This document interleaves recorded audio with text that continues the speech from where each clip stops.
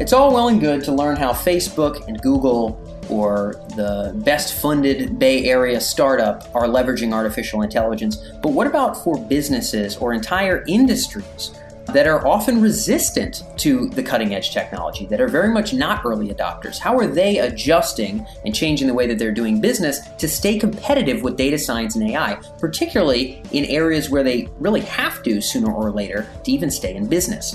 In this episode of the AI and Industry podcast, we aim to answer that question. What does modernization look like in traditionally stodgy businesses or industries? We're lucky enough to have Sangeeta Chakraborty, who's the Chief Customer Officer at Ayasdi, with us in this episode. Ayasdi has raised north of $100 million. They're very much an outlier in terms of fundraising in the AI space. North of $100 million to help large organizations build intelligent applications to help them with their businesses. They've done a tremendous amount of work in finance, as well as in healthcare and a whole bunch of other sectors as well. Sangeeta, in this episode, talks to us about the applications of data science and AI in healthcare and what hospitals and healthcare centers are doing who are adopting data science to basically bring that kind of technology into a world, into a space that, number one, is not traditionally an early adopter of those technologies at all, and number two, might have some resistance. Doctors who don't want their jobs replaced, who are afraid that this poses a threat to their careers. How do we deal with those factors of resistance and still make a company more modern, more competitive for the inevitable age of intelligence and AI that is ahead of us? So these are very much transferable lessons outside of healthcare. We just happen to be focused there. Otherwise, a very exciting interview. We actually did this one live at the Bootstrap Labs event here in San Francisco. They've been kind enough over the last couple of years to connect us to a whole bunch of great folks, and we're lucky to have Sangeeta on the program. So without further ado, this is Sangeeta with Ayasdi.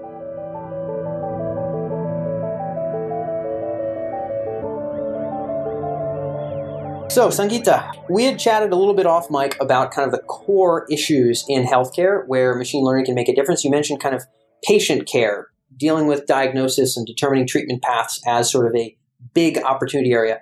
You mentioned that healthcare is moving towards quality. Talk about that broad dynamic, because it does seem like one of the biggest opportunities in the healthcare space at large. Yeah. So first of all, thank you. It's a pleasure to be here. It is what we're observing, and anybody in the world of healthcare will agree, there is a convergence happening, and the divide that used to be there with the payers on one side and the providers on one side, that has converged into what we would want to see, and that is a focus on quality from both sides. They are getting incentivized to deliver high quality results. That means lower readmissions, faster recoveries, and preventing people from getting sick in the first place. So we allow, as a platform, Ayasdi allows hospitals to build applications that are intelligent applications. And one of the applications that are provided by Ayasdi, purpose-built, is around the areas of care variation management. And the problem that we are addressing is that when a patient walks into a hospital for any designated surgery, they could be treated in any number of ways depending on the learning that the physician has had, the current journal that they have read, and whatever their ecosystem has told them. It may not be the best outcome for the patient. So, but now with the advent of so much data and the prevalence of electronic medical record systems like Epic and Cerner and others, we have the data and the machine learning capabilities to actually understand what is the ideal or close to ideal treatment of a patient. And so what we do is we expose that. It is the physician's decision at the end of the day. We are not dictating to the patient, but we expose the finding and say, this group of patients had this ideal outcome. And you might say, my ideal outcome is how quickly did they recover? Another hospital might say, well, what did it cost me? Focus on the least cost. It depends on you. We can predict on whichever outcome you want to look at. And then we give you the characteristics that define that group and say, these are the things that were done to this set of patients. We expose that out as a consensus care path. And then that gets generated or manifested in the EMR in the form of order sets. The physician can choose to consume it or not. And when you say care path, just to clarify the term, it sounds like a care path is what are the steps to get this person better? What are the steps to improve their sort of health from the hospital standpoint? What are we giving them for medication? What are we giving them for treatment? Exactly. Are we sending them physical therapy? That's what a care path is? Exactly. Okay. It's a good question. So care path is literally a time sequence of events. Got it. So they get admitted, get this medicine, go to bed, get the surgery, recover, get to walk. All of the series of events is a care path. It makes a lot of sense that, so much information has been collected and now, of course, is being collected. You mentioned electronic medical records and their prevalence compared to, however many decades past when that wasn't the case. If that information is here, shucks, we should use that. This physician may not have seen, a knee injury of this exact kind 400 times, but, maybe there are access in various medical records somewhere, thousands of examples of this exact kind of knee injury that we could really use to make a more informed decision than just this one smart doctor. This is the kind of basic premise, is that enough patterns have emerged where we can come up with what should be a viable option, and shucks, doctors should think about some of that consensus information as part of their decision-making process. Is the premise? To an extent. Okay. So it's not about different types of knee surgeries. Literally the same thing could be treated differently depending on the knowledge that the physician has and what they are prone to doing in their treatment. And our premise is, why don't we have the data expose what seems to be giving the best outcome to the patients, and then look at variations and say, well, maybe this is a good thing. So an example is Mercy Hospital discovered that there was this little group of people that were treating knee surgery patients, and those people were recovering faster. And so they looked at that and said, what is this drug that shows up? And it's pregabalin that people were not generally prone to prescribing. And it turned out it was a good variation that those physicians had discovered. Now they're able to go to the rest of Mercy and say, let's use this pregabalin, seems to help. So it's variation management in terms of, is there a good variation or maybe not so good variation? That's up to the hospital and physician to decide what to do. Got it. But it does make sense, obviously, if you make such a discovery, if such a pattern is evident and clear, man, more people should be able to have access to that. So you had mentioned some hospitals, they're going to collect a lot of this information themselves. Some can get free information from folks who've made it available publicly and are just sharing it. There's obviously going to be people licensing this kind of information. There's going to be a lot of businesses probably in that space of licensing healthcare cases and oncology and other domains like that. And there's obviously a business opportunity in this space of distilling, making sense of this information, presenting it to physicians. That's the business opportunity you guys are in, one of many in healthcare that you guys are in now. I've heard a lot talking to investors who are investing in sort of AI in healthcare, talking to people who are selling this stuff to hospitals. We just did a huge consensus of 50-something companies, 30-something of which sell directly to hospitals, of what are the challenges, getting AI sort of adopted. When you're an innovator, when you're working with, machine vision with MRIs, when you're working with predictive analytics, even for just booking and appointments and like financial management stuff for healthcare, how do you get them to adopt? Doctors are afraid to lose their jobs. They don't want to do that. The people who you are seeing take up this technology, you might only have the examples from Yazdi, but, the people who are adopting Yazdi and saying, we're going to use this in our hospital, clearly, at least today, they are a little bit on the cutting edge. What are the commonalities of that crowd? What makes them ready to step ahead of what the rest of the herd is up to? Okay. So first of all, the industry is going to have them go in that direction because they're focusing on quality. And there is no other, data-driven, mathematically sound way than to actually see what is the data telling me in terms of the care path, right? So it's an inevitable transition. It is inevitable, but you're right. Some of them are ahead of the curve. And they seem to be, they have EMRs in place where they can get the data. And this is data in terms of all the clinical and operational things that have happened to a patient, right? And they have a system where they can set it up, maybe Hadoop, and they're willing to look at this and go talk to their physicians and say, by no means is it replacing anybody. We are only here to augment the physician. And so this is more data for them to look at, make sure they have confidence because we ensure there's transparency in everything we're providing. And then say, I may choose to use this because this is new learning. Now, back in the day, learning was magazines and conferences. But now here's new learning, right? Paper journals. And so now here's a different way of learning. It's one more avenue for them to consume. And so it seems to be the hospitals that are more ready to embrace this new shift in the dynamic, more willing to change, that are the ones that are ahead of the curve. But we see a long line of people that are... I can imagine. Yeah. There probably are some variants, but in terms of general similarities, one commonality would be, they have to have the budget for real deal data science projects and services and, folks like yourself who are in this space. Number two is they're going to have enough data, either within their own hospital or within a network of hospitals, or license it from somewhere, or get it open source somewhere. So they're going to have the data to work with. Are they also going to have a firm and strong directive from the top? Someone at the top, maybe it's a CEO of the hospital or whatever, who says, hey, quality is what's ultimately going to drive our financial results and let us serve patients here. Mm-hmm. We're going to do what it takes to move quality. I'm not firing anybody, yes, but we're going to use this tool. Does it take kind of a little bit of gusto from the top to get it to trickle down? Because I don't see it coming from the bottom up personally. Yeah, it definitely takes leadership thinking in the right strategic direction, 5 to 10 years down the line. Yeah. What do we need to do to compete and grow in our business? Yeah. And so every one of these organizations that we speak with have very strong executive leadership thinking in these strategic lines. Got it. Yeah, it wouldn't surprise me. And I think the lesson that would be relevant for the business audience who I know is tuned in, who may or may not be in healthcare, but is interested in AI moving into sectors where it's not normal, is what does it take to make, stodgy companies kind of move and shuffle? I think the last resort is, hey, everybody else is doing it. I'm looking at my P&Ls and my balance sheets and they're bad. Now we got to do it, right? That's sort of the full-blown drag you kicking and screaming adoption model. But there's some people who don't want to be kicking and screaming, and they'd rather sort of get ahead of the curve if they can. Strong leadership from the top, people thinking, like you said, 5-10 years ahead. What's it going to take to be competitive? Any other sort of commonalities among those groups? We've got the data. We've got the budget to be able to bring on real expertise here. We've got someone at the top who has a strong vision. Any other commonalities about how they're organized?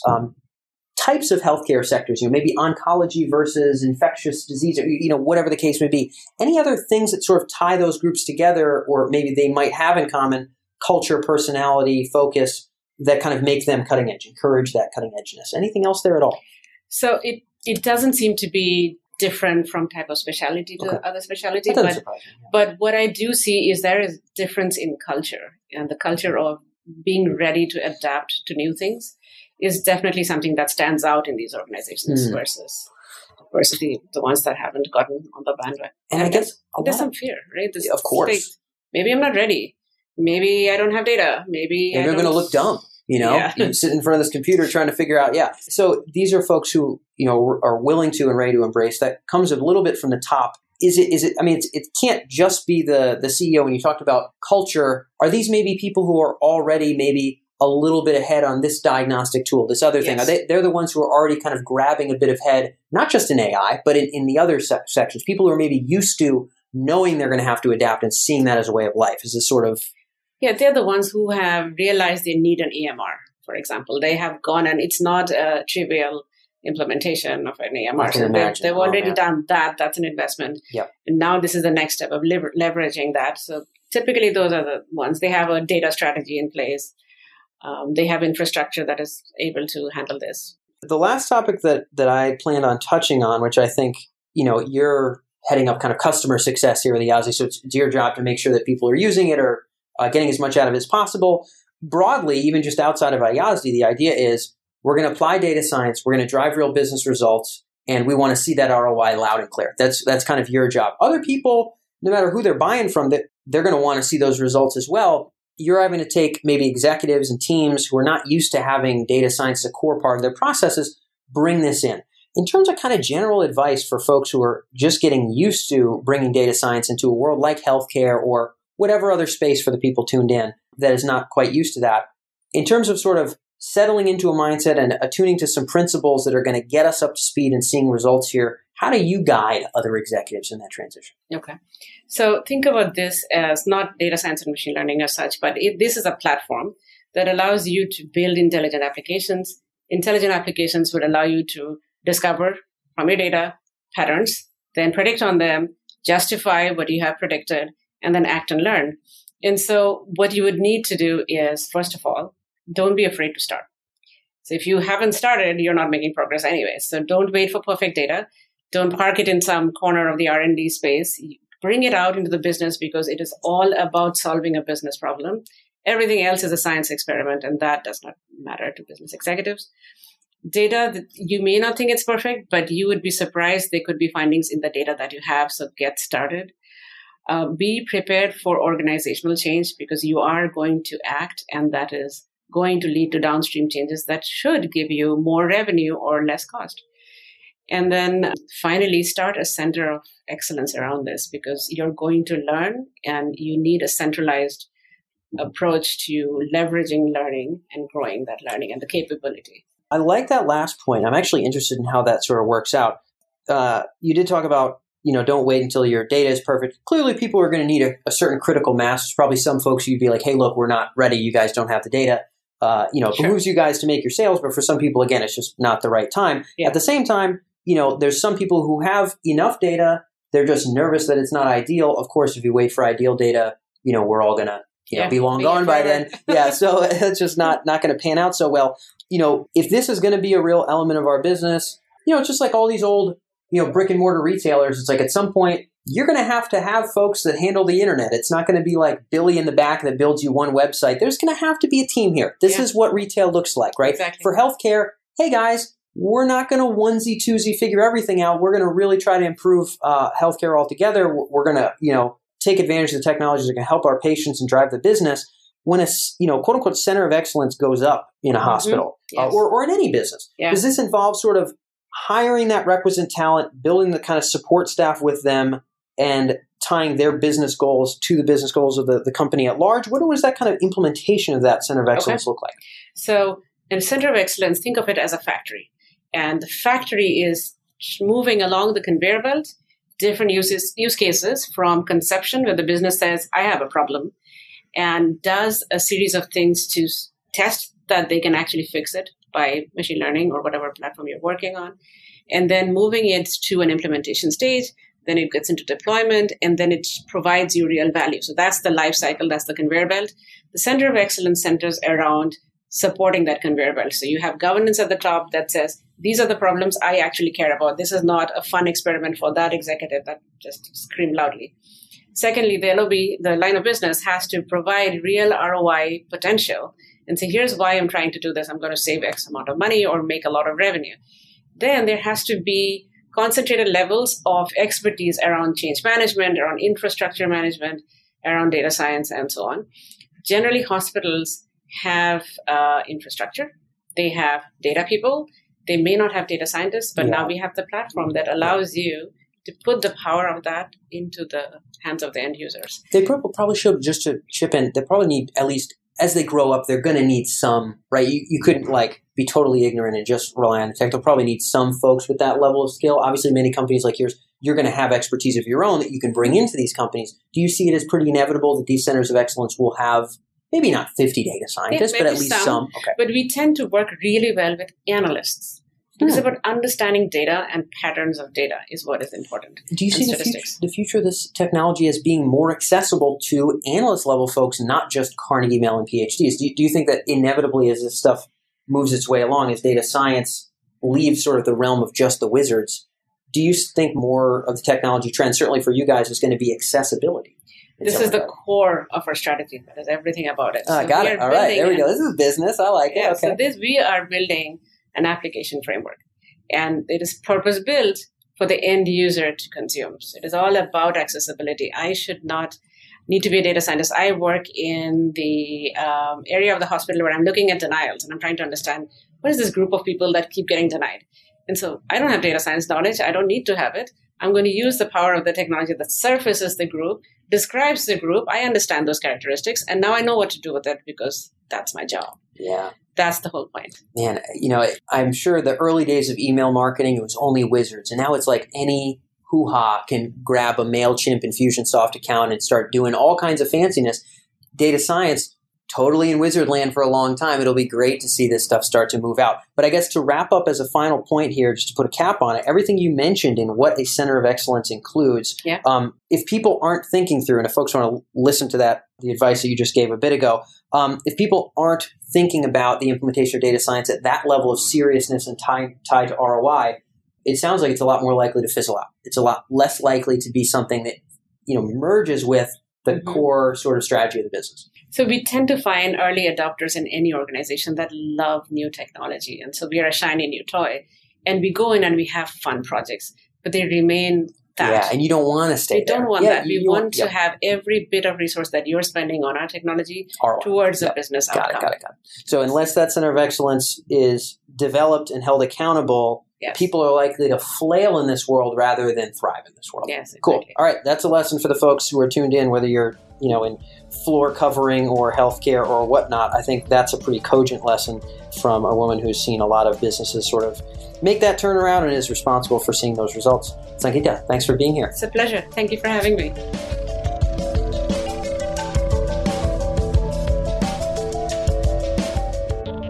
That wraps up today's episode here on the Tech Emergence Podcast, and thanks for tuning in. If you'd like to stay in touch with our latest interviews with C-level executives and top researchers and thinkers in the domains of AI and the intersection of technology and intelligence, then make sure to subscribe here on iTunes or visit us on our main website at techemergence.com, where you can see all of our interviews broken down by category, as well as articles, news, market research, and trends in artificial intelligence. If you found this episode particularly thought-provoking, feel free to leave your thoughts in a review here on iTunes, or you can feel free to reach out to us at our main website. Thanks as always for tuning in, and I'll catch you next week.